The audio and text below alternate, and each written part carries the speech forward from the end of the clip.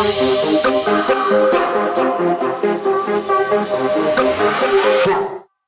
was smaller. So. Oh, okay. So I mean, that's 3.7. 2 of them were 7.5 and an 8.28. So 21, 8, 29.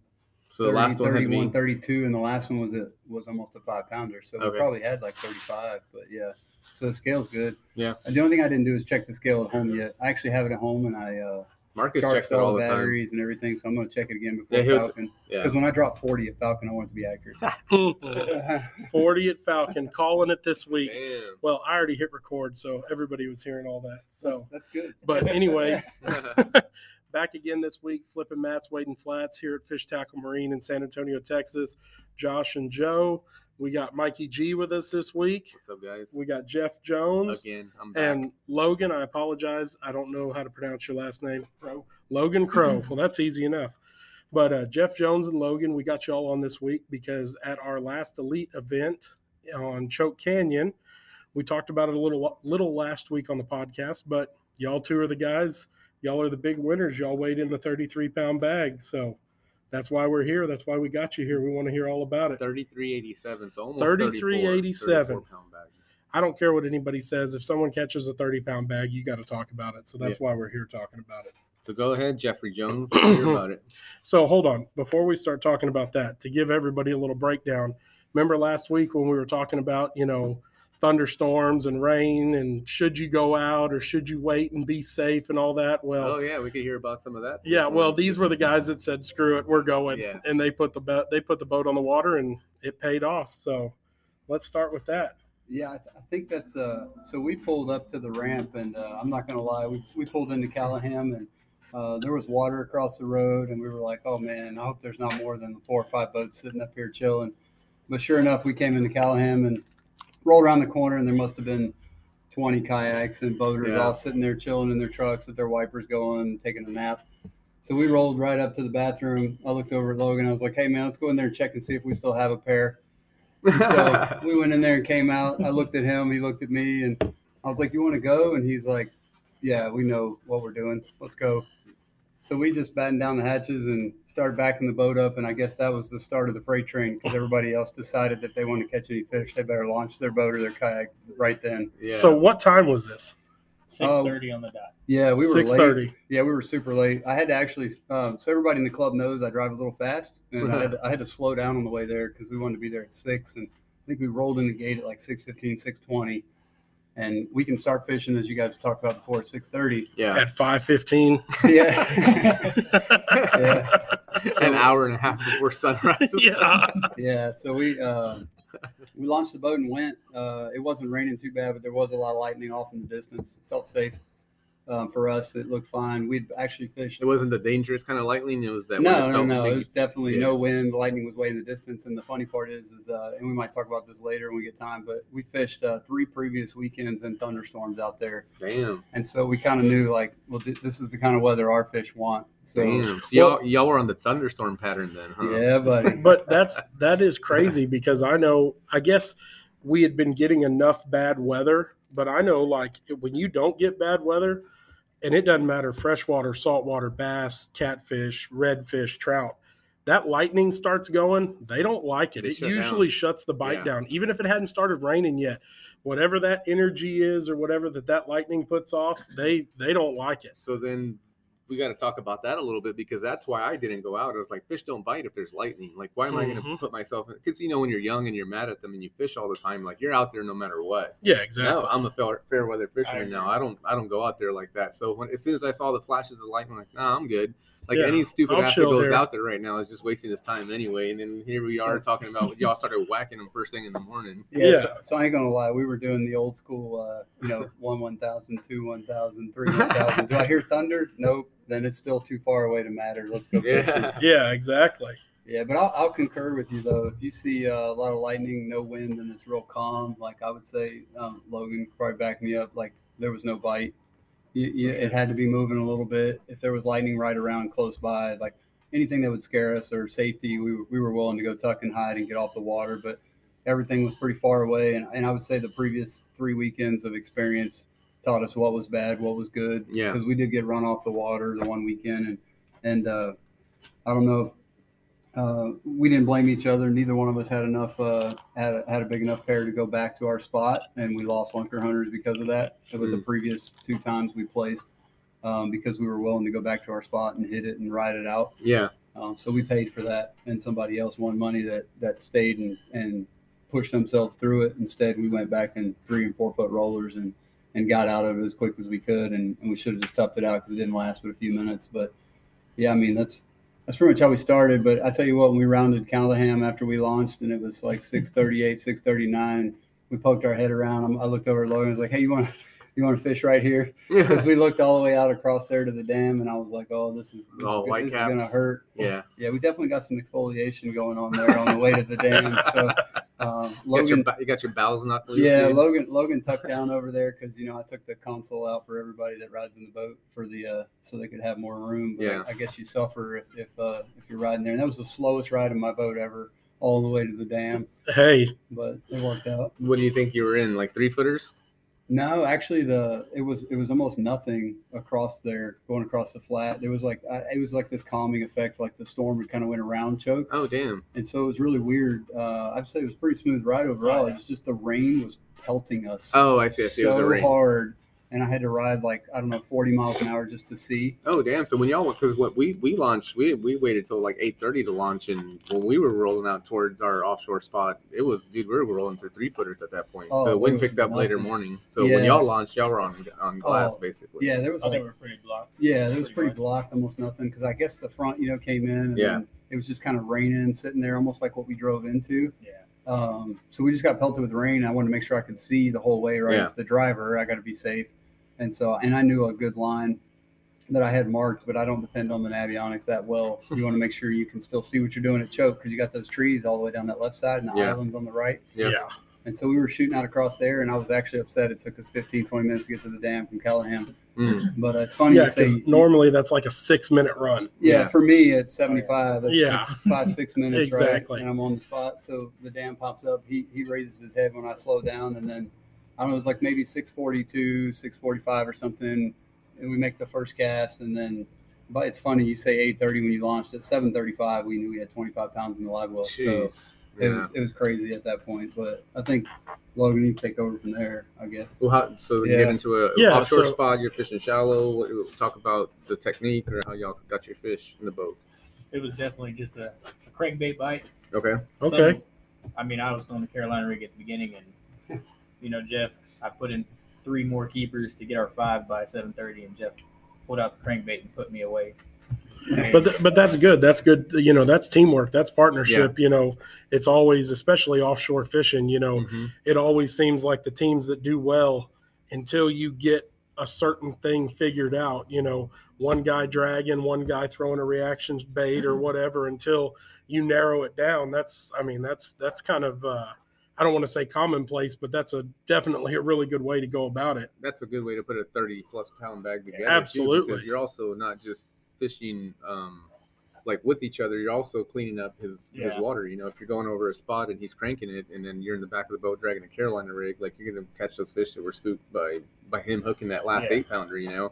They might not bite the next crankbait going by if they're not fired up, but they'll bite something that you're dragging behind him. So I definitely will say that's what we figured out, is us fishing together and fishing different styles definitely has worked out the last 3 tournaments. And then he pulled out a small crankbait, and I just had lost a 10-pounder the previous tournament, and he pulled out a crankbait, got him fired up, and we knew once he got that crankbait bite, I pull out the crankbait. And once I pulled that out, I pulled in a 6-pounder, and after that, we just kind of had a pattern going for us, and we used it.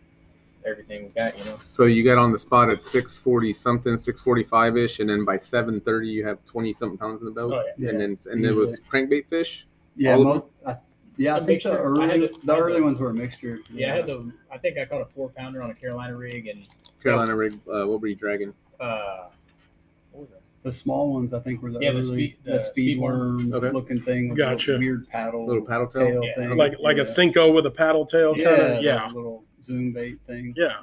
Oh yeah, that ultra vibe speed worm or whatever they call it. But that's a good bait, that's dude. A great bait in the grass. Yeah. Josh likes to fish, but that's a great bait anywhere. Even drop shot. We had the whole area to ourselves.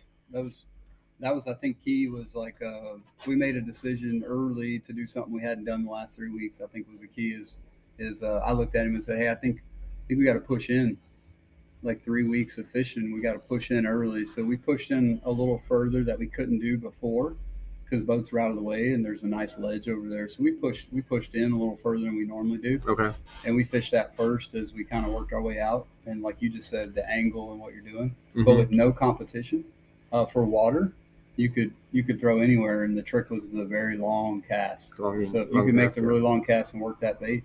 I think it wasn't until like 8:30, like you said, that all the kayaks started showing up. Yeah. And dude, there was a lot of them. And you were right in the middle of them. It was funny. So, on South Shore, they were all over us. I looked over, and you were like at the front of your boat, hanging on the front, like the captain of the boat out there, like way up top of the boat. And there was like, I don't know, I swear it was 20 yaks around you. There was just everywhere. Yeah, and that's a big thing, is just trying to share all that water. I mean, it's really tough to do.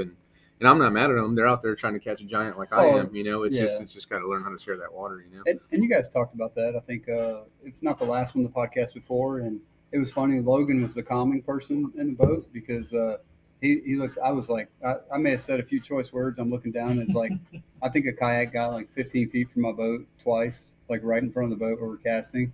The wind had picked up a little bit, and there was another boat, like 2 boats in line with us, like behind us, and I'm like, yo, bro, like seriously, like what are you doing? Yeah. And Logan's like, hey man, you got like 28 pounds in live well. Let's not worry about what they're doing. They'll go right by. And sure enough, like not a single person, and a couple club dudes came by too, and they were like literally casting distance from me, not like casting hard, like casting distance close, like violating every rule in Bass Champs or anything else we fish. And I'm like, yeah, whatever, man, you're right. They wouldn't catch anything. Tell them about the boat that watched us catch every single fish, and they followed us in a circle. Yeah, they just kept pushing us out. So it was funny. They were like right behind us. It was funny because you look back over our right shoulder, and Logan's in the back of the boat trying to fish out that way, and he's like, what the hell, man? He's like, what am I supposed to do? And I was like, hey man, just throw up this way. And like I'm trying to turn and look, and he's back there looking outside imaging, and we're trying to figure out like, okay, where's the drop off? Like where are we fishing? And these dudes are lined up like right behind us, like train tracks all the way back behind us. And I throw out literally this huge long cast, and I catch. That's when I caught the first one. Well, I missed it. It literally bit, and I'm like, I think I just missed a fish on an 8XD. I was like, how do you do that? I got to call and ask Mike. And then because I'm like the godfather here of big crankbaits here. I've been watching, and I pull it in, and I immediately just threw it back out like instantaneously, and I got lucky to hit the same spot. And I'm pulling it in, and this fish hits, and he's running the opposite direction I'm pulling, and instantly all the line goes, and it's like zzz, taking all the line. And I was like, what? I think I caught a gar. I'm like, we're screwed. And I'm sitting here like working this fish, and I'm cranking like I actually got to move the drag and stuff. I'm like, this is cool. This is what drag's for. I was like, I've never done this except for a catfish. Yeah. So I'm pulling this fish in and everything. And what pound test are you cranking with? 12 mostly. On the 8XD? 12 and 15. Man, you're a brave man. Well, I got that from you. Everything I learned, I've been listening to everything you guys talk about, the big crankbaits, and I'm like 12 and 15 pound in Vizinex from Fish Tackle Marine. Got my last order in Vizex. So yeah, I literally re-spooled like every reel, and I'm throwing 6-2 ratios. I'm throwing 7-3 gear ratios, and it was like perfect for those like 6 300 DDs, the 8XDs. You can feel the bottom. So I'm like pulling this fish in, and Logan gets the net, and he's like, oh my God, like this fish comes up and everything. The dudes behind us are like, yeah, man, that's awesome. They're all like cheering and everything. I see Marcus and Tony down there. They're not cheering. Damn, shots fired. And I mean, it was at this point, we had already had 25 pounds in the boat at least. So then I held it up, and I was like, I had my Bassmasters moment. So I'm like, Tony. I'm like holding it up in the air, you know, and I'm like, wait a minute, they can see that. Like, I probably shouldn't do that. Yeah. But the guys behind us, I threw right back out immediately. Logan's like, hurry up, fish again. Because we had learned, like, once they got fired up, man, you've got to get your crankbait out there immediately. Yeah. Next cast, I caught a 7-pounder. So I'm like, wow. Now, let me ask you this, because I noticed this happens with my partner and I a lot, Kyle. Do y'all notice fishing together that it always seems like one of y'all in the boat has the hot hand? Like it's never equal. So Kyle and I talk about this all the time. We look back at all the tournaments we've ever done good in, and it never fails. One of us usually catches like 4 or 5 of the fish. Even though we're a team, someone always has that hot hand, and someone always seems to catch a few more fish than the other guy. Mm-hmm. And the one thing I've noticed is learning who has that hot hand. Like when we get in a situation, because I'm the backseater in our partnership. I'm always in the back of the boat, but I notice like when he gets on that roll, kind of like you were talking about, fire that crankbait out there, you get bit, you get that thing back out in there. It gets to the point to where like I'll net the fish, I'll undo his crankbait, and I'll go to culling the fish. Dude, get your bait back out there. Go. I mean, you've got the hot hand. Keep bringing them in. Like I tell them, like we talk about it all the time.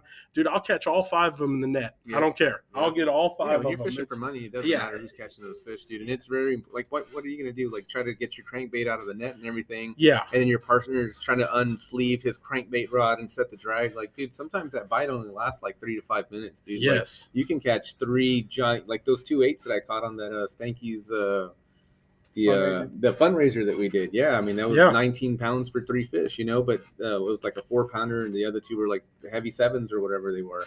But those 2 fish bit, like as soon as I undid the first fish, threw them in the live well and cranked right back out there within like the next 3 or 4 minutes, and then I had that other one on, and it was over with. Like and then I stayed there for another hour and never got a bite. Yeah. But if you're over there messing around trying to get your crankbait on while your partner's trying to get his crankbait rod ready, like, dude, you're burning fish right there at that point. And see, you see the guys like on the Elite Series and the BP. Well, the BPT, they're catch, weigh, and release now, but you see the guys like on the Elite Series and like the MLF Invitationals and stuff.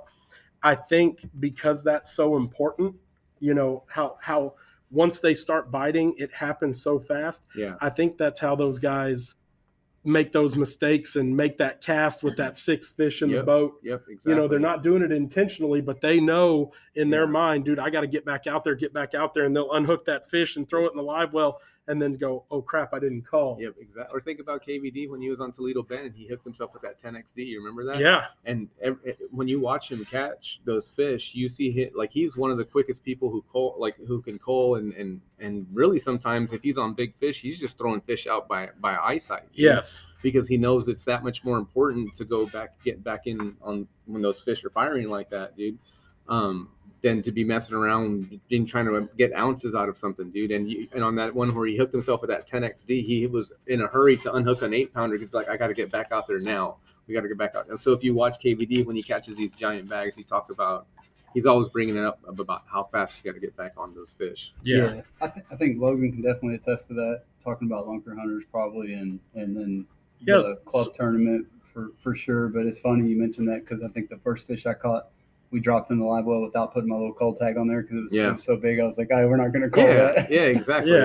Yeah. No, now, Logan, I want to hear a little bit about you, man. I know you've been a member in Elite Bass Club before.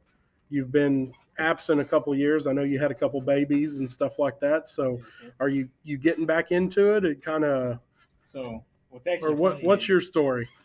What's funny is me and my dad had actually just been talking about taking a break from tournament fishing.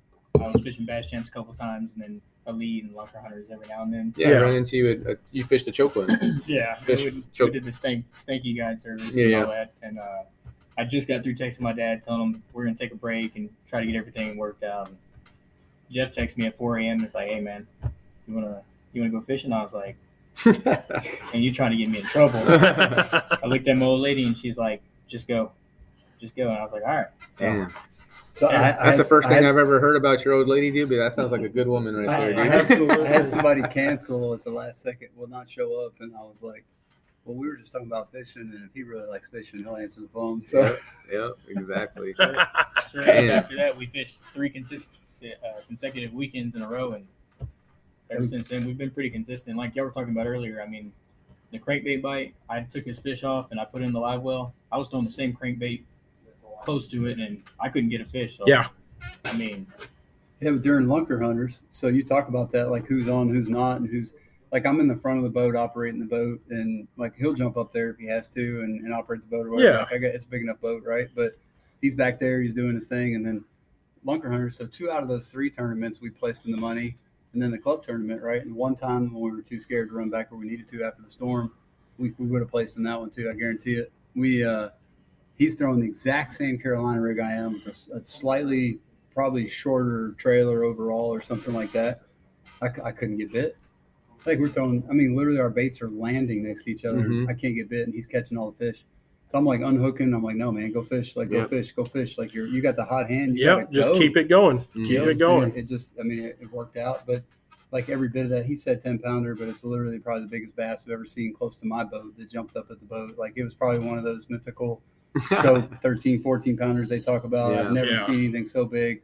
And that's why we've been back on the general area down by the dam. Cause like, I don't know, they've been moving through there, and then 1 week they're like not there, and that's when Mike G's like, "You're welcome to getting your heart broke crankbaiting." I'm like, so. Well, it'll mess you up because when you catch them real good offshore like that, and I've been on this for like the last 3 years. Like you don't find me shallow normally, and it's just because you know what you can catch out there, and it's 30, and it's consistent 30-pound bags. Like I'm not saying you do it consistently, but when you have a good day offshore, it's a high 20s, possibly 30-pound bag day.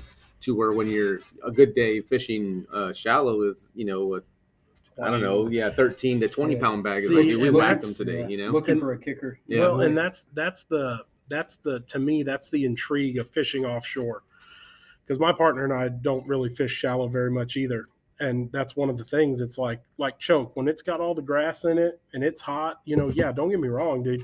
Yep. Going up shallow and throwing that swim bait or that frog, I mean, it's fun. Okay. But like you said, I feel like, man, I'm going to max out at probably like 17, 18 pounds, 20 pounds if I catch a 6. Yep.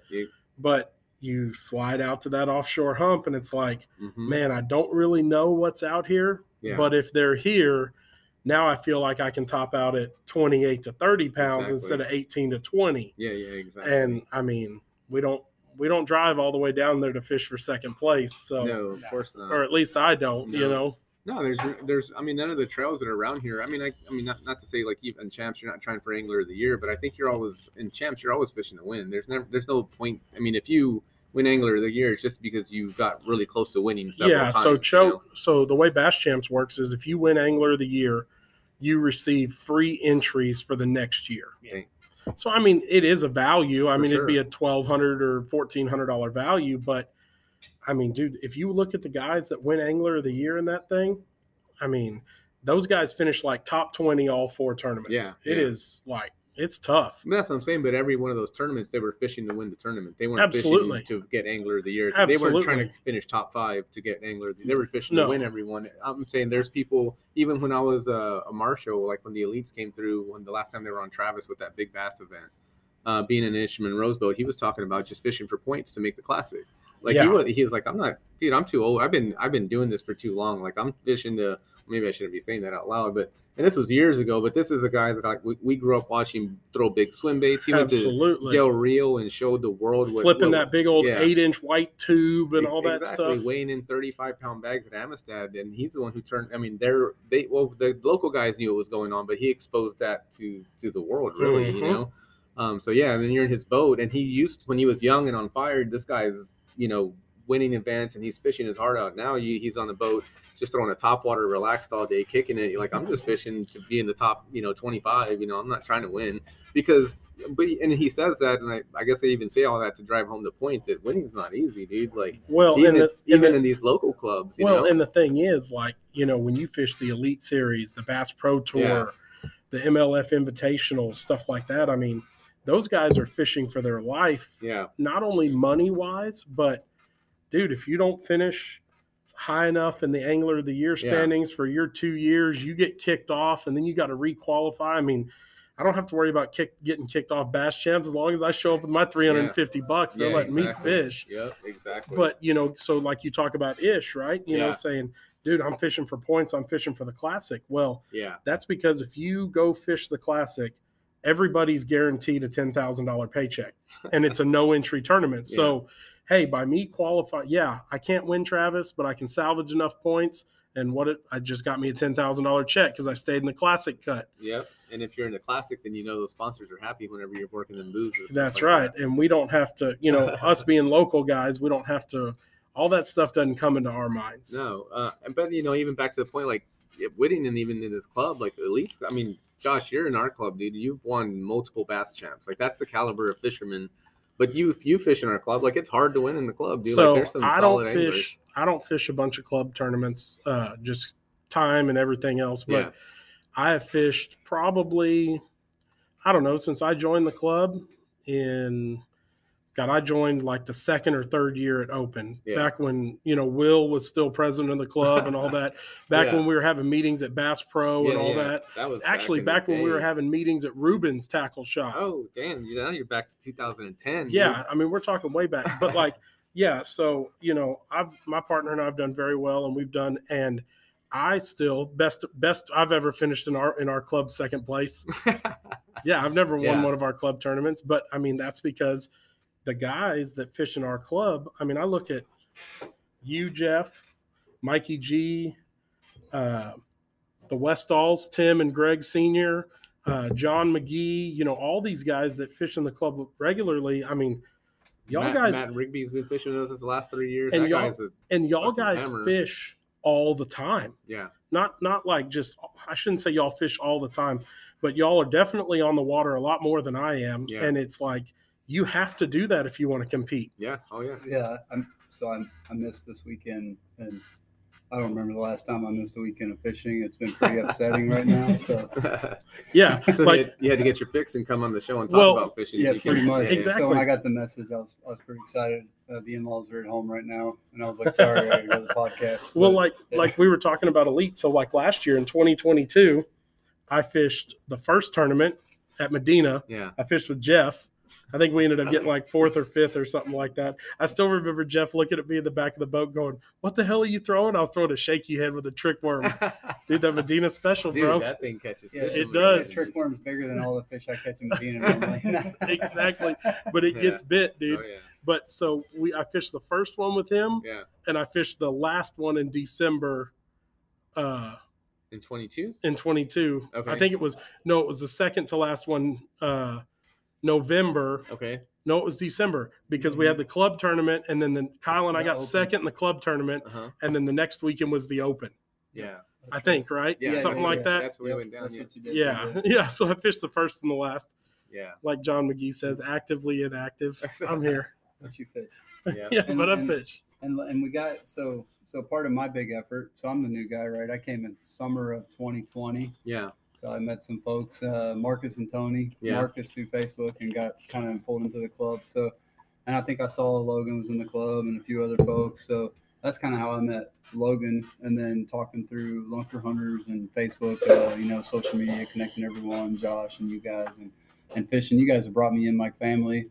I know I've heard you talk with like Joe coming to town and everybody and meeting up and fishing with the club. I wish I wouldn't have sold my boat before I moved here and started years ago, but we are where we are now, so it's pretty cool. But and then man, you can't regret those things. Look at what you're doing now. Yeah. Like you're I got Logan back in the club, Yeah. right? So the whole goal is to grow the club, right? Get Yeah. more people back in the club. So super excited that I've been able to fish with Logan. So we're gonna try to get him down to Coletto after Falcon. So Falcon's up next. That's a tough one for a lot of folks to get out of town. But then we got Coletto. So hopefully more folks that listen and get this out there will join the club. Yeah, We got some sticks, man. Coletto's not much better than going to Falcon, dude. That's a far ass. I hate driving. And the water's up. The water's over the banks by 4 inches. Is it really? Come down there and flip some grass, man. Come to Coletto and some flip some grass, right? Flip some reeds at Coletto. Yeah, for real. For real. There may or may not be some lily pads if you know where you're going. That's right. Yeah. Just don't ask Marcus where to go. He's going to send you way up the river. Yeah, you don't want to. Like you did the John McGee. Yeah. John McGee, listen to Marcus. Hey, Jeff, thanks for bringing all that food too, dude. You want to talk about how we secured the 33-pound bag? Yep, we're going to do that here in just a second. We're going to take our first break. I'm going to let the laptop catch up real quick, and then we're going to go into the 30-pound bag.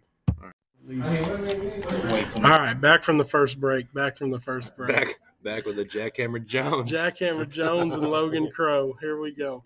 But no, Logan, right before we cut off for the first segment, let's get into that 30-pound bag, man. I really want to know. So we talked a little bit, then we got off the railroad tracks like we normally do. But so y'all got there at like 6:45 that morning. By 7:30 or so, y'all had mid 20-pound bag probably. Deep diving crankbaits, Carolina rigs, stuff like that. So from that point, now that y'all got 25 pounds in the boat, it's still early. Y'all got 7 hours to fish or whatever. So what's the next step? What happens now? So long story short, we listen to people at tournaments about what they catch them on and the advice they give, and we looked at each other and asked, what are we going to do to get some bigger fish in this boat? And Jeff looked at me, he said, tie on a fluke. I tied on a fluke for about a good 5 minutes. couldn't do it. I just wasn't feeling it. Yeah. So Jeff pulled out his Carolina rig and tied on one fluke, and he casted it the first time, bird nested, gave up, put that pole away, pulled out another one, threw it again, bird nested again. We just got through having a conversation that I like. I get bird nested out. My dad does it to me all the time.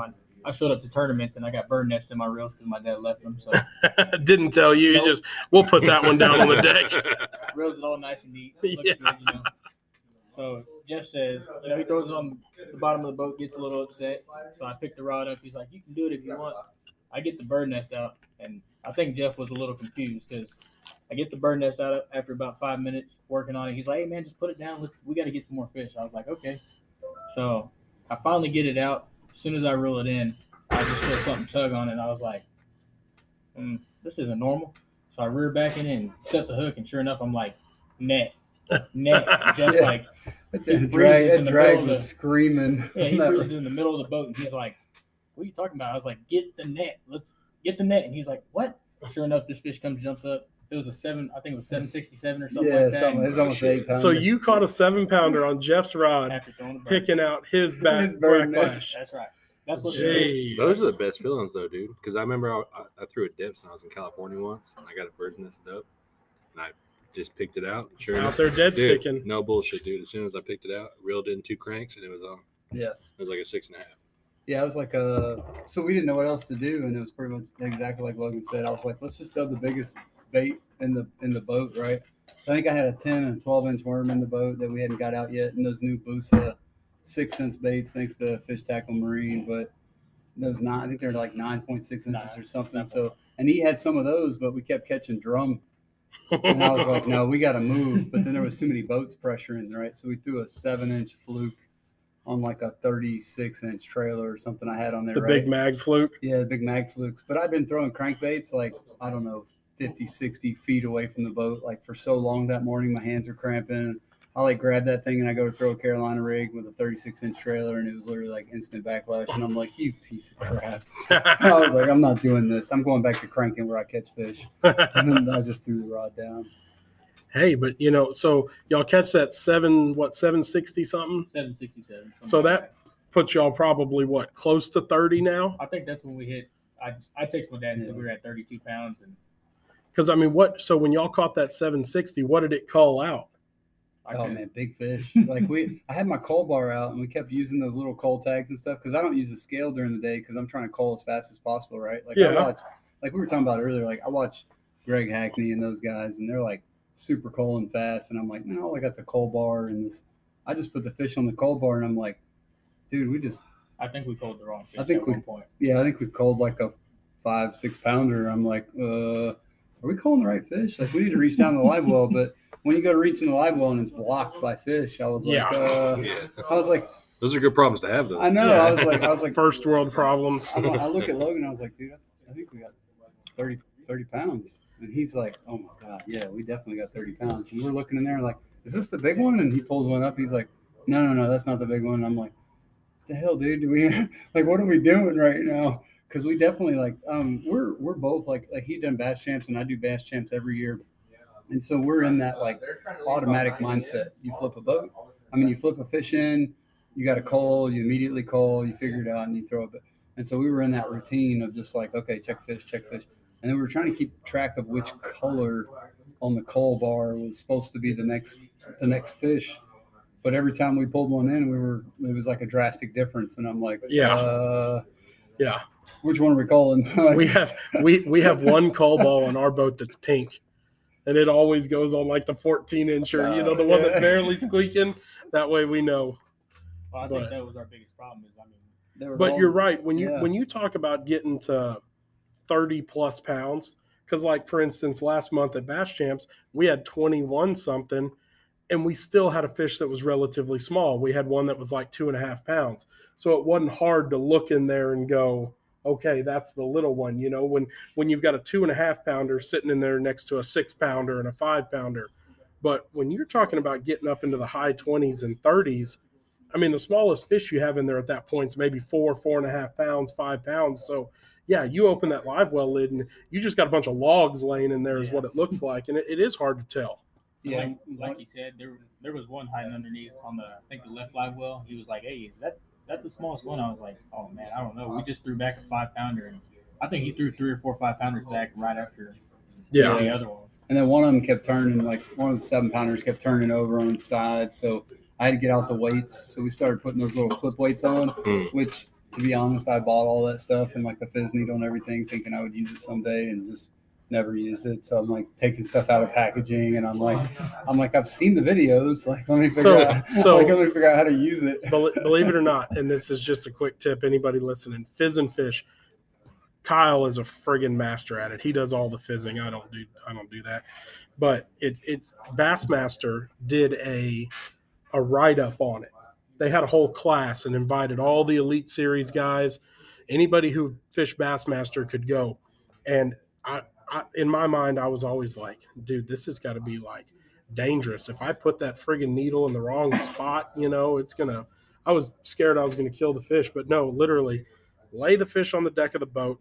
The side fin, the dorsal. No, dorsal's on the back, like flipper. Dorsal. Yeah. I just catch the fish. The two fins on the side, like their arms. Okay. You just lay the fin straight back, count back 3 or 4 scales right behind the tip of that fin, and just slide the needle in. And then submerge the whole fish in the water in the live well, and you'll see the bubbles come out of the top of the needle. And then just pull that while it's under the water. Just pull the needle out, and whoop, they flip straight back up. Yeah, this guy was just mad. Like we put 2 weights on him. Yeah, because we have those went down and stayed fine. We have those fin clips too, or whatever that they call them. The biggest problem we have with those is just keeping them on the damn fish. Yep. Yeah. Like you clip them on there, and then he goes and swims around or whatever. And if they stay on them long enough, they work. But when you got 30 pounds all banging around in a live well, you'll check it 2 minutes later, and he's already kicked one off. So the one weight has him turned sideways, and that's why. I mean, the fizzing is. But yeah, that's crazy. Yeah. And I'm not really familiar with a lot of the boats the guys have, but I've been in a few of them, Skeeters and the old Champions, and I am thankful for the Bass Cat live well because it's extremely deep in that triangle design. Yes. And it's the first time I ever had that many fish in a live well or that much weight, and it did hold up really well because we turned off the aerate and did recirculate, and we had G-juice in there and all that, and we made sure we kept the water going, and just kept up with fish, which was, I mean, when you have that much weight, we're both paranoid, so it was like, I swear, every 15 minutes we were like, are they still there? Are they good? Like, like, where are they going to go? Yeah. But, Yeah, when you get a bag 20 pounds plus, I mean, me being the back seater, I'm all, like you said, every 10 or 15 minutes, I'm opening that lid because it's underneath my feet, just checking, just make sure. Well, especially it being so hot too. Well, that's the other thing too. We're getting into the summer, and what you said, a lot of people don't do. A lot of people just fill up the live wells and then they turn the aerator on all day. Well, dude, that water gets hot running through that aerator all day. So taking the time, turning the aerator on, and then all these boats have overflows in them. So you just flip the pump on, and just, if you pump fresh water in there for 5 or 10 minutes, it'll mix, and a lot of that hot water will drain out the overflow and all that stuff. And it does help putting that fresh water. I mean, there's nothing more oxygenated than the fresh water that you're pumping in there. So yeah, I think that was the big win for us was, not killing any fish, taking care of the fish really well, and run and recirculate correctly, when we move around, and aerating correctly, keeping bubbles out, that type of thing. And dude, that G-juice is the real deal. Yeah. And then we had to use, I think at one point, I can't remember if this was the trip where we put some soda in there, or we dumped G-juice in the fish. So a couple of the fish we caught, literally the 8XD was gone. It was in the fish's mouth. And so when you're throwing a 6.2, when I was throwing the 6.2 crankbait, or the 6.2 gear ratio, the crankbait was all the way down in the fish's mouth. Like he had hit it so hard, so quick that it went out the gills and came back in when we pulled back, because you didn't have to set the hook. And so it literally, like when the fish came in the boat, the crankbait was all the way down in its mouth. And it was hooked, just barely coming out. You can see the front of the bill on the crankbait, or you can see the line. And Logan's like, hey, it's like bleeding everywhere. I'm like, where's it bleeding from? Like, I see no blood inside the fish, but it's just like bleeding out everywhere. And we're like, what the heck? So we're like trying to get it in the live well and make sure we're not going to have a problem, because these are big fish. Yeah. And so we're like dumping G-juice like right on the fish and putting it in there, because I I know like Mountain Dew is a big thing we talk about, and it works. And I usually keep something like that in the boat. But, and then we use the was it like Sure Life or Keep Alive? The Sure Life, the powder stuff, and turn on recirculate and keep it going. And those fish seemed really happy because I didn't have to worry about. It was only like 80 or 81 degree water, so I didn't have to worry about the ice situation yet. Yeah, not yet. Yeah, because I cap my live wells. Like for Falcon, I'll probably have my live wells capped in a 20-pound bag of ice and pre-treat it and have it ready. But yeah, no, it's amazing how resilient a bass is. Like, I mean, dude, I say this kind of sparingly, but I mean, if you kill one, you must have done something pretty damn wrong. Yeah. Because I know at Amistad a couple of years ago, we caught one on a DT10, a Rapala DT10 crankbait, and that fish inhaled that crankbait like you're talking about. I mean, we pulled it, we caught the fish, and it was about a 4-pounder, and you opened his mouth, and all you could see was the plastic bill. You couldn't see anything else. Well, when we went to taking that crankbait out, somehow or another, it flipped on its side, and one of the treble hooks went through its gill. And we were like, geez, dude, I don't want to yank that out because I'm like, it's going to kill that fish, you know? Well, it was a trailering event. Weigh-in was at Diablo.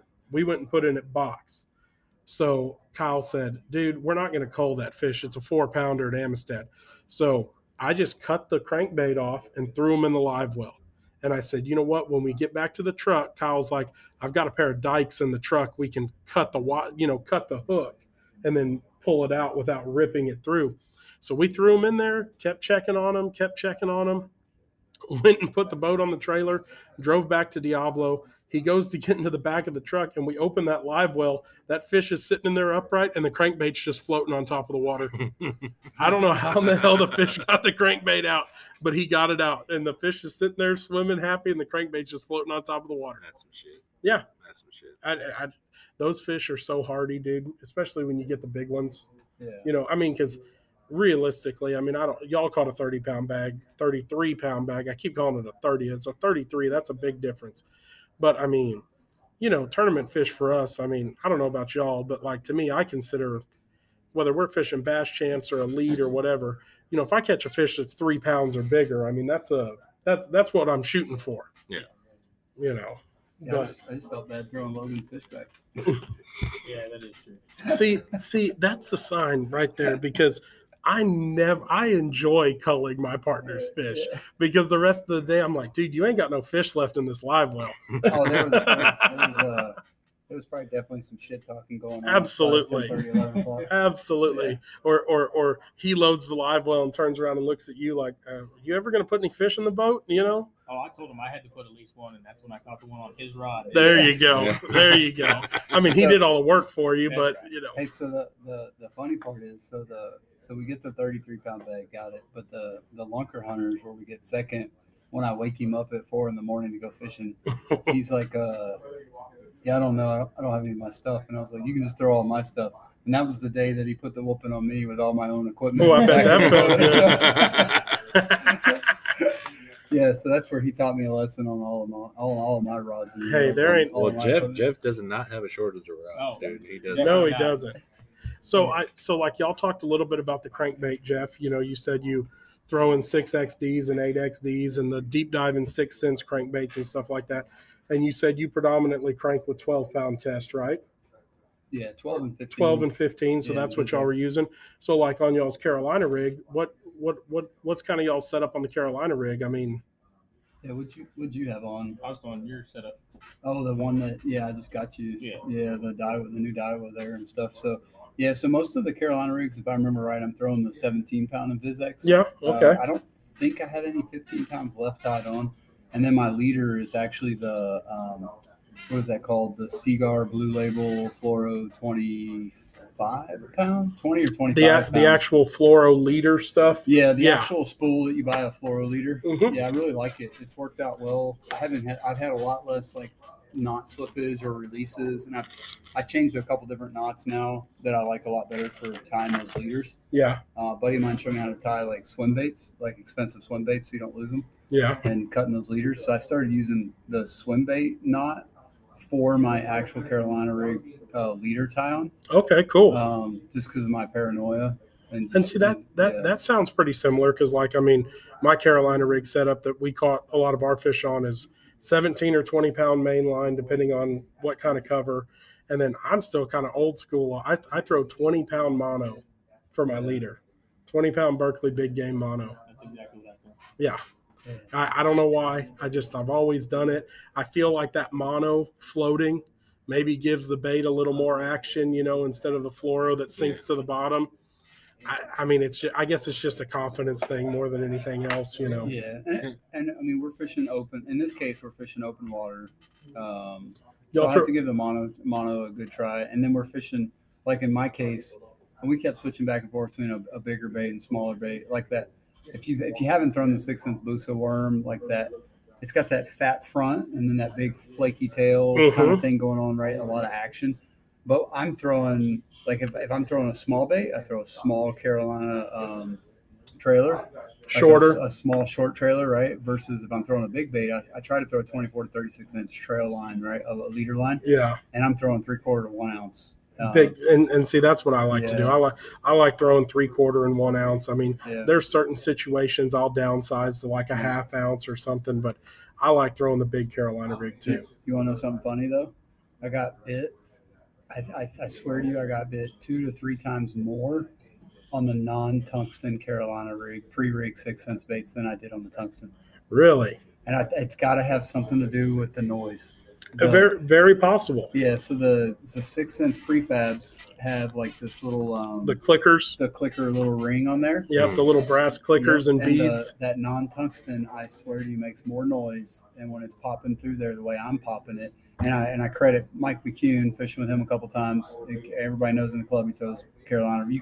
Everybody assumes he's throwing Carolina rig every time. So I fished with him a couple times, and he fished the Carolina rig, in my opinion, pretty fast. Yes. And so I took what he taught me from fishing a couple times, and I've adapted that to a little bit more of my style of a Texas rig and Carolina rig kind of taking the best of both worlds. And that's what I've done. I've fished with everybody in the club, and I'm like, I'm getting beat by all these dudes. I better learn something. Right? There's always something you can learn. Yep. And so I've just adapted that a little bit and made some changes, and I've seen like how Stanky fishes, and everyone knows, Patrick Amick's out there killing it, before, and we all supported him. And absolutely. And just adjusted that, and then I actually watched Logan throw Carolina rig when he was whipping me during lunker hunters in the back of the boat. And see, just make adjustments. And see, I didn't know that much about you a few years ago when you first joined the club, but that's kind of been a big change for you, hadn't it? Because I mean, did you kind of start out as a shallower, fast-moving bait kind of guy, and then have kind of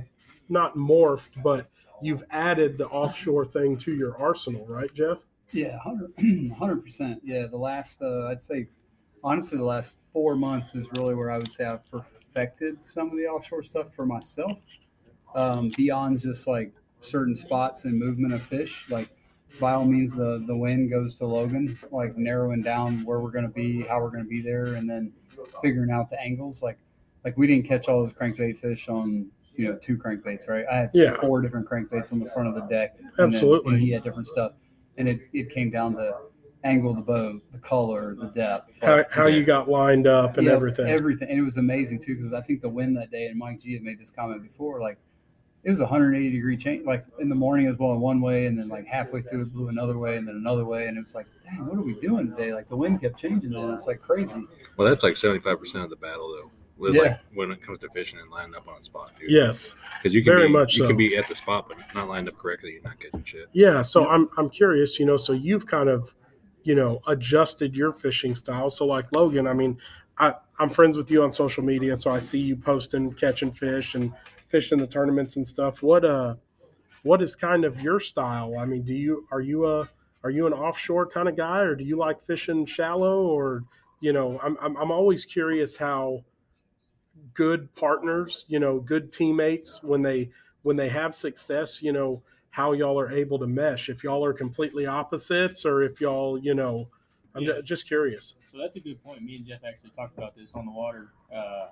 Me and him both had talked about how we're both shallow fishermen, and I just fished with Bobby Acosta from Lunker Hunters, and he showed me, some offshore spots, and I really didn't believe in offshore fishing, especially at choke, because a couple years back, somebody came out with this story about past 20 foot, Choke Canyon was dead. There was dead water and you couldn't catch them offshore. So I stuck with the grass fishing. 2 years ago, I was pretty consistent catching 8-pounders, nonstop. I had 30 people messaging me every weekend, asking me where I'm fishing. And to be honest, I was fishing at Callahan Boat Ramp, catching all my fish. But me and my dad have definitely been shallow fishermen our entire life, and we're trying to transition to the offshore bite. We've noticed, especially after me and Jeff fish, the offshore bite definitely holds a lot bigger quality fish. But I think to get your first 5 fish, move shallow, do what you're used to, stick to the and then cull them out. Yep. And I think, a lot of people don't realize, especially guys that haven't spent a lot of time at Choke, maybe people that listen to this podcast that maybe have never been to Choke. I mean, I'm sure most everybody has, but, Choke's not a very deep lake to begin with. So, it's very easy to be offshore, 100 yards from the bank, and you're still only fishing 10 to 14 foot of water. So I think what happens is a lot of people hear the word offshore and they automatically assume you're fishing 20 to 30 feet of water. And it doesn't necessarily combat to that. Don't get me wrong. I feel like those fish live in that 20 to 30 foot of water, but when it's time to eat, they're not out there eating in that 20 to 30 foot of water unless the bait's out there, which is very, very few and far between. They're still going to find a shallower hump or something where that bait conjugates on, and that's where they're going to go. So I personally feel like even offshore fishing, when it comes time to feed, I feel like you're still in that 10 to 18 foot range, Exactly. Yeah. I think that's what's going to win me Angler of the Year this year for Elite. It's offshore fishing. Yeah, so it started at Ivy at the championship when I pushed out, and Mike G was like, "How deep you fishing when you say you're deep?" And I was like, "Well, I was cranking 15 to 25 feet." He's like, "Holy crap, dude!" And he's like, "I'm not fishing that deep when I'm cranking." I was like, "I see you all the time fishing deep." He's like, "Bro, I'm fishing a hump at 10 feet." Yeah. I'm like, "No, are you kidding me? I've been out here like trying to fish deep." So, I don't know how much it really, I don't know if it even makes sense to people, but I know, like, when I look at a map, especially to a place I've never been to before, one of the things I look for, and especially like if you have the Navionics app on your phone, or if you've got Humminbird units on your thing, you can go in there and change the water level, and you can highlight, 0 to 10 foot, 10 to 20, 20 to 30, the different colors. One of the things that I always look for, and like I said, right, wrong, indifferent, I have confidence in it, but I try to find the shallowest water that I can that's closest to the deepest water I can, because I feel like when those fish aren't feeding, they're going to suspend in that 20, 30 foot of water. But if you've got a little flat or a hump or a point or something that's 8 to 15 feet deep within 30 yards of there, that's where they're going. And I mean, they're not going to swim out deeper. No. They're going to, because we don't, except in the extreme cold in the dead of winter and maybe in the extreme heat in August, that's the only time I feel like that bait gets out there in that 30, 40 foot of water. Hey, so and then what type of bait, right? So you got to watch, like, if people that don't watch weigh-ins, you deserve to continue to lose. So, and what do I mean, that's a brutal comment maybe to some, but I watched Mike G weigh in at Stanky's thing, right? And his fish puked up a damn near a 2-pound crappie, right? And then I watch Joe Tompkins weigh in at the club tournament, and he gets big bass from 11-15, right? And it pukes up a 3/4 pound brim. If you're not watching what they're eating and what they're throwing up, that's the bait you're looking for. Yeah. People want to talk about graphs and live scope and depth and trees and what are you fishing and bait. We're looking for the big bait. So when we're catching white bass or we're catching drum or, whatever those other weird fish are out there, choke and stuff, like we're moving around. I'm like, all right, we're hooking too many. Let's move a little. But if you're not seeing bait, and what type of bait? Like, I'm not interested in 2-inch minnows. Well, I agree with that because I think you're onto something there, because your 5+ pound fish aren't feeding on those little 2-inch glass minnows. Mm-hmm. Those guys are eating once or twice a day. They're going and eating a 10 or 12 inch bluegill or a 10 or 12 inch crappie. That's their one big meal. it's the same way down at the coast. Like when I guide, you know, the little mullet that are an inch or 2 inches, that's not what those big fish are feeding on. If you're chasing the big ones, like the big bull reds and stuff, dude, they're feeding on mullet that are 7, 8, 9 inches long. I mean, we're talking big bait. That's where I felt like when Logan and I were talking in the boat, and I guess you can't really make that decision unless you're swinging for the fence like a Bass Champs or something. You're trying to make it big. If you don't have a bunch of fish in the live well, I probably would have never been like, hey, throw the biggest bait we got.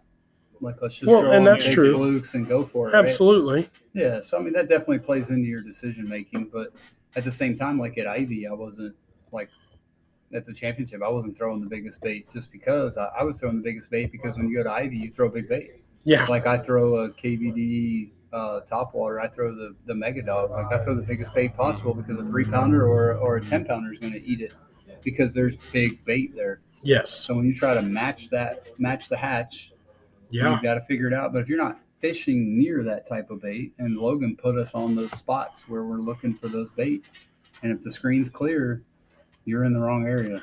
And the other thing that I don't think a lot of people understand is when we're talking about fishing tournaments like we are, club tournaments with Elite or Bass Champs or Texas Team Trail or all these different tournaments we fish, right? These are only one-day tournaments. It's a completely different mindset if we're fishing the Bassmaster Elite Series and you got to catch fish for 4 days. So guess what? 14 to 15 pounds a day is good.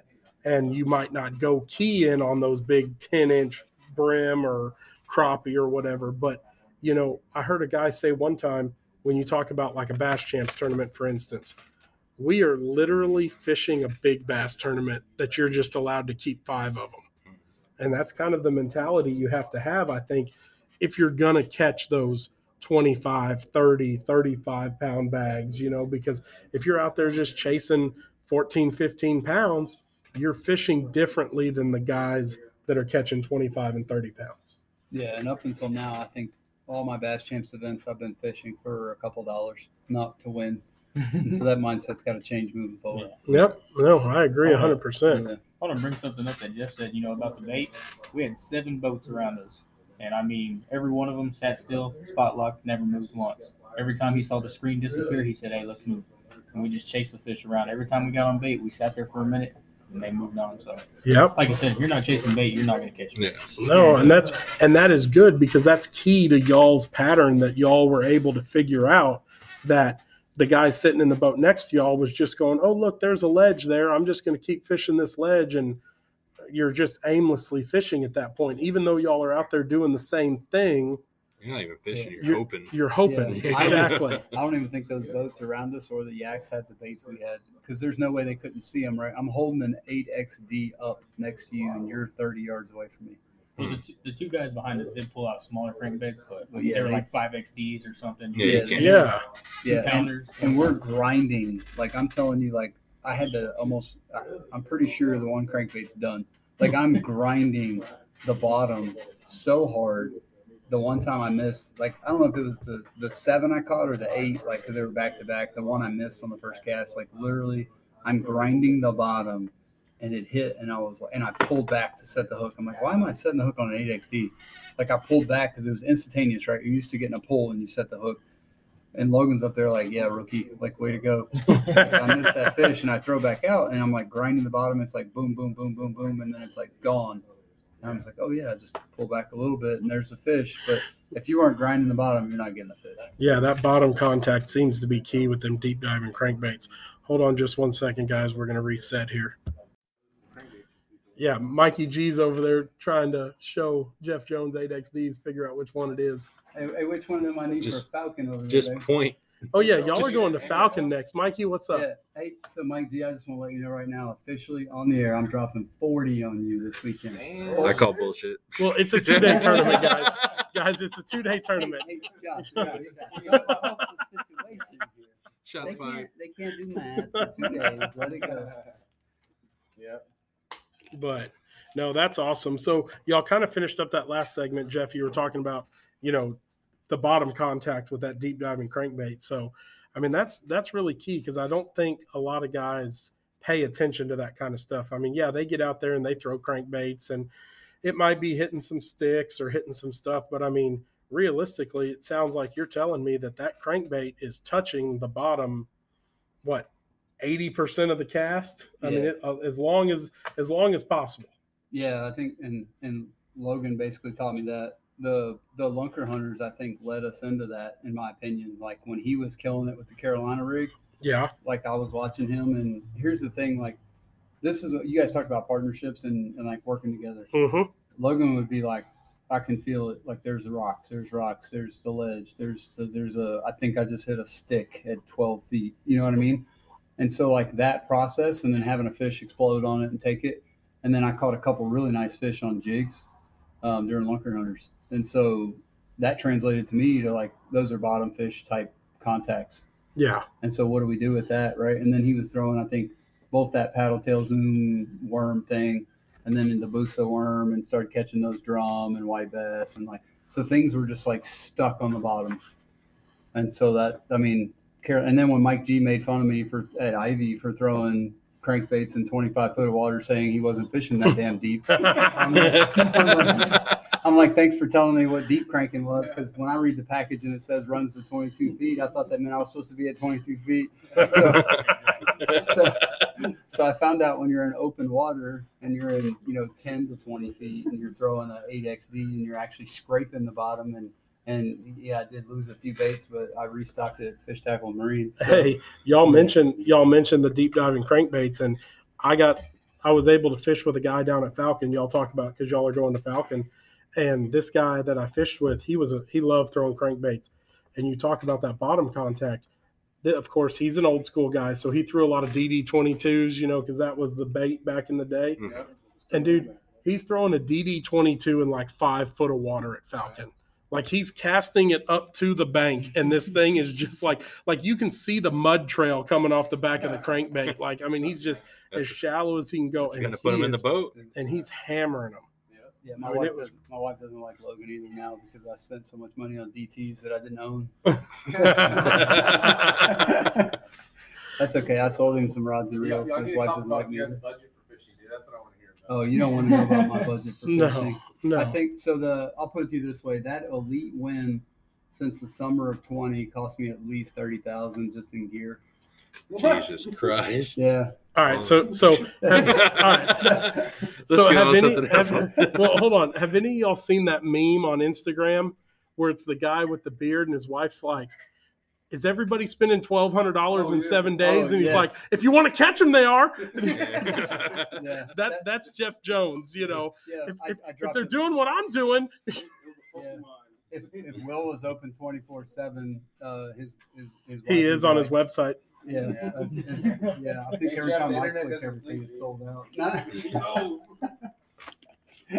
Yeah, I have an addiction. It's a problem, but it's only a problem if you admit it. Every time I see that meme, it's Jeff Jones. Definitely Jackhammer Jones. Jackhammer Jones. Hey, so they say Jackhammer, but I have at least, no kidding, 200 chatterbaits on my wall minimum. Dude, his garage. Hey, Will, if I order something and you don't have it, can you just go get it from Jeff? And just, hey, Josh, just go to Jones's house, pay me, and go to Jones. The cool part about the partnership, though, too, is I would never expect them to be in partners just by looking at them. Hey, it makes casting easier because I have a lot of 7 foot 11 rods. Hey, really? Yeah, I don't know. You got Logan, oil field, Jeff, Air Force. Never would have thought. What's funny is my last partner was Air Force too. I think y'all remember Wes. Oh yeah, Wes. Yeah. Oh yeah, Wes. Just never would have thought. Yeah, well, See? Hey, let's just say he gets around, dude. Let's just say I almost didn't fish with him after he invited me to dinner, because he invited me into his garage and I had to ask if I fished still. So yeah, exactly. No, there's no doubt, man. But dude, that's awesome. Y'all guys are killing it. Jeff, you're going to Falcon. Logan, you going to Falcon, or are you sitting this one out? Sitting this one out. I got you. Traded, It's not the back seat that's not available. It's some people apparently work for a living. Yeah. When they have new kids and stuff. So now, if there was enough people, I'm with you, Logan. I'm with you. Yeah, if there was enough people in Elite that would donate like a payroll type bonus thing structure, we could probably get more people in the club that could travel. I still say though, if you're fishing for money, I don't know of another club that you can go fish with and win and actually probably profit for the weekend. Oh, 100%. So 13 teams, and that's counting like 3 singles because I think one had a minor with them that doesn't count. Because if you're a single in Elite, you only pay $50, right? Right, 100%. And then it's $100 if you've got 2 guys in the boat. Yeah, and this was so not only did Logan and I win, but this was my christening of running my mouth weekend for Elite. So I had to run the scales, the paper, the money, like do everything. And, well, you're retired now, dude. That's your job. Yeah, I know, right? So I had some great folks step up and help me out to finish through that, and then Mike G texted me at the end. He was like, "That's what you get. Now you're part of Elite." So everybody's gone through that. But yeah, 13 teams, and I think we didn't even get big bass, and I think we cashed $600 or something. Yeah, like so that. I mean, you figure like crazy. I didn't spend that much money. It's not often that when we have good turnouts that people are going home for a Saturday afternoon with over $1,000 in their Yeah, I mean, because if you think about it, I mean, Rigby's putting 2 kids through college from taking all our money for a couple years. But you're right. If we have a big turnout, which realistically right now in bass fishing, because it's so expensive, I mean, a big turnout we'd say is what, 20 boats? Oh yeah. So, but I mean, Elite pays 50, 30, 20, right? So if you have 20 boats show up at $100 a boat, that's $2,000. They take a little bit out for big bass and stuff like that. But yeah, dude, you're rocking out of there with like $900 for a Saturday club tournament. Plus a side pot. Plus there's an extra side pot that you can get in. And that's what we won that gave us the little kicker. And I looked at some other clubs. I actually fish another club so I can be Bass Nation qualified. And the payout is so low. It's like not worth the gas to go do it. And then there's some other clubs that fish. Everything's a 2-day. And they don't make any money. So you actually lose money to go fish. And it's cool if you want to hang out with folks and do that. But I'd like at least an opportunity to win my gas money back. Yeah. Well, because, my partner and I have talked about this. If you go and fish anywhere for a weekend, Choke, Falcon, Amistad, by the time you pay for your hotel Friday night, Saturday night, your entry fee, I mean, as a team, you're spending $500. I mean, it's a $500 weekend. And I mean, just to know that even in a little club tournament that, hey, I'm going to get my money back, maybe even have $100 to get a steak dinner on the way home. I mean, pay all your expenses and have enough money to take mama out. Yeah, exactly. And then based on the water level changes, I mean, I drop 150, 200 a tournament on lures. So, I mean, I'm basically losing money every tournament. Hey, that's all right. According to your garage wall, you only use like one of those lures per tournament. You stop all the rest, dude. Yeah, but I carry 35 rods with different lures on this one. Just in case. And then I give Will an extra 500 every month from Fish Tackle Marine. That's my membership dues to come in. Hey, but you bring up the changing water levels, and I think that's why bass fishing in South Texas has struggled the last 10 years. I mean, the last time Falcon was full was 2011. Last time Amistad was full was back 2009, 2010. And I mean, that's when everybody was catching 40-pound bags. Like, I mean, you hear the stories about showing up at Bass Champs and them telling you, if you don't have 25 pounds, don't even weigh your fish in. And I think if we could ever catch some water and get those lakes back up, I think you would see a big resurgence in bass fishing in South Texas again. I think those people better be scared of Logan and I, because I'm fishing now while the water's low. So I went to Travis last So when week. the water comes up, you're going to be lost. All your 18-foot spots right now are going to be 48 feet. If anybody needs boat maintenance, I'll copy your electronic card. Yes. So no, I fished Travis Tuesday night. So if you haven't been to Travis, I know the water's low. I did the Tuesday night or the other night. Most grass I've ever seen in a lake in Texas. Like, it is insane how much grass was out there. I've never seen it. We launched at Mansfield Dam. We wandered up to Jonestown, some other area, and it was crazy how much grass is choking that place out. So if you want to go fish grass right now, because Choke doesn't have any, you got to go to Travis Lake. It's crazy. I've never seen that much grass ever. More than Canyon Lake? More than Canyon Lake. It was crazy how much grass there was. And I literally threw like a spook out there at one point, and these bass just came up out of the grass and destroyed it. And they were just dark as all could be. It was like punching grass at Choke again. It was that much grass. It was crazy. So at Travis is fishable. If you run out of Mansfield Dam, just be smart, right? The water's low. Yeah. But here's the thing. Fishing to me is like bowling, golfing. It is so challenging and dynamic of an environment and so many choices of baits, which is why I buy all of them. There's so many variables. There's so many variables. You have to be willing to go out there. If you're not on the water, you're not winning. Mike G showed that to me a couple of years ago. So if Melissa, if you're listening, I'm going fishing again. So we'll figure it out. Well, that's cool. So, but a little on Elite Falcon, where are y'all launching? State Park? County. Yep. Or you can launch wherever, but that's where the weigh-in's going to be? Is at county. Yep. The weigh-in's going to be at the county ramp. Mike did that, so it ain't far from the house. Highest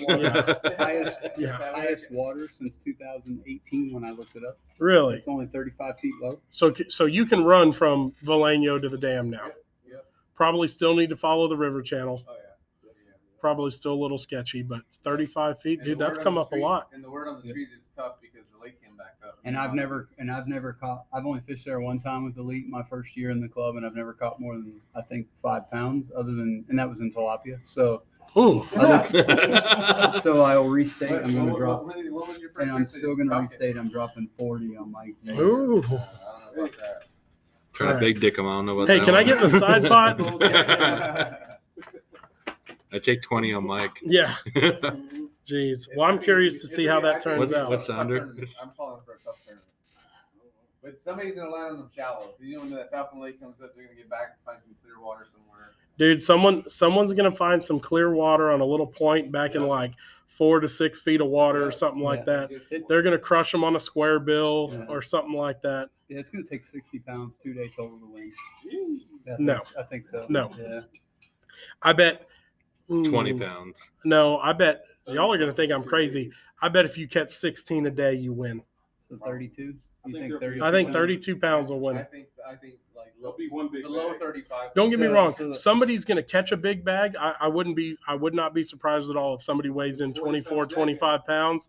But I think that they're not going to do it 2 days in a row. They'll probably follow it up the next day with like 10 pounds. I'm still having nightmares of Richard in the back of the boat with you, Mike, Oh yeah. sitting there puffing, throwing a damn drop shot, pulling in 7-pounders. So 9-pounders. The 9 pounders, last trip we yeah. had 2 9-pounders. That's right. They took a ride in my boat. That was the biggest fish ever in my boat was Mikey G's fish in the back of my boat. Riding to the live well. When was that? I didn't remember that. That was at Falcon the first time.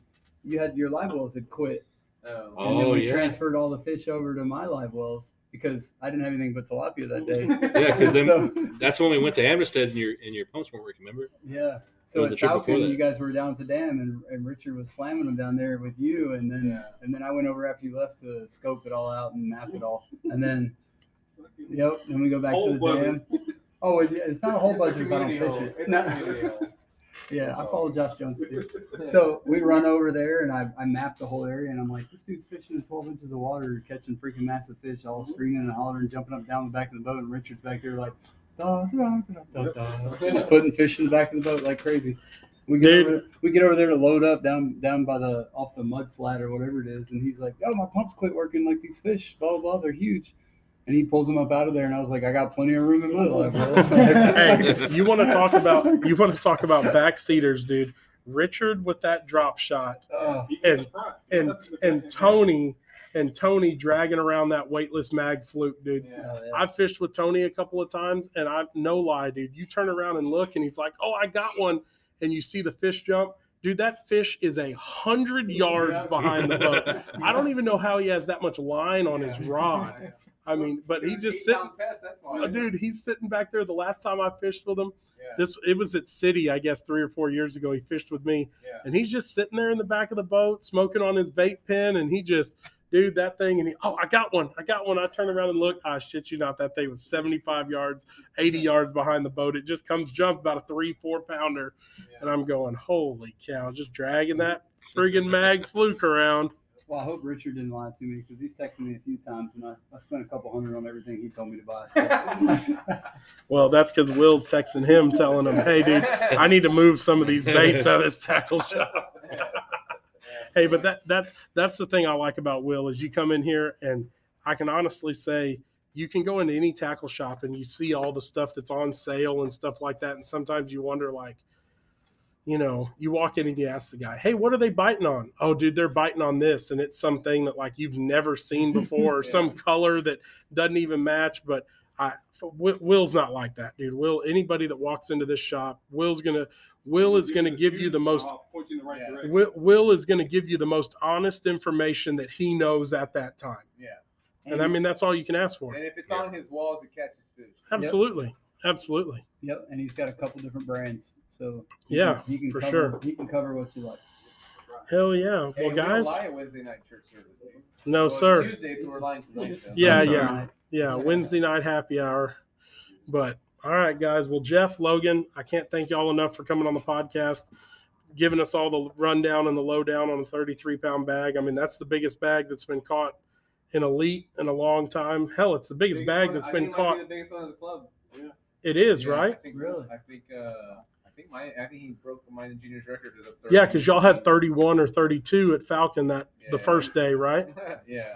Hey, dude, that's no feat. That's no small feat, man. But just to have y'all guys come on and help, kind of break it down. I think, like Mikey G's talked about, you hear guys talk sometimes, and you see guys catch a 30-pound bag, and it leaves you wondering, like, well, I still don't know how they did it or what they did, but I do appreciate y'all guys coming on and breaking it down and helping us, just pass on some knowledge to everybody else that likes to fish.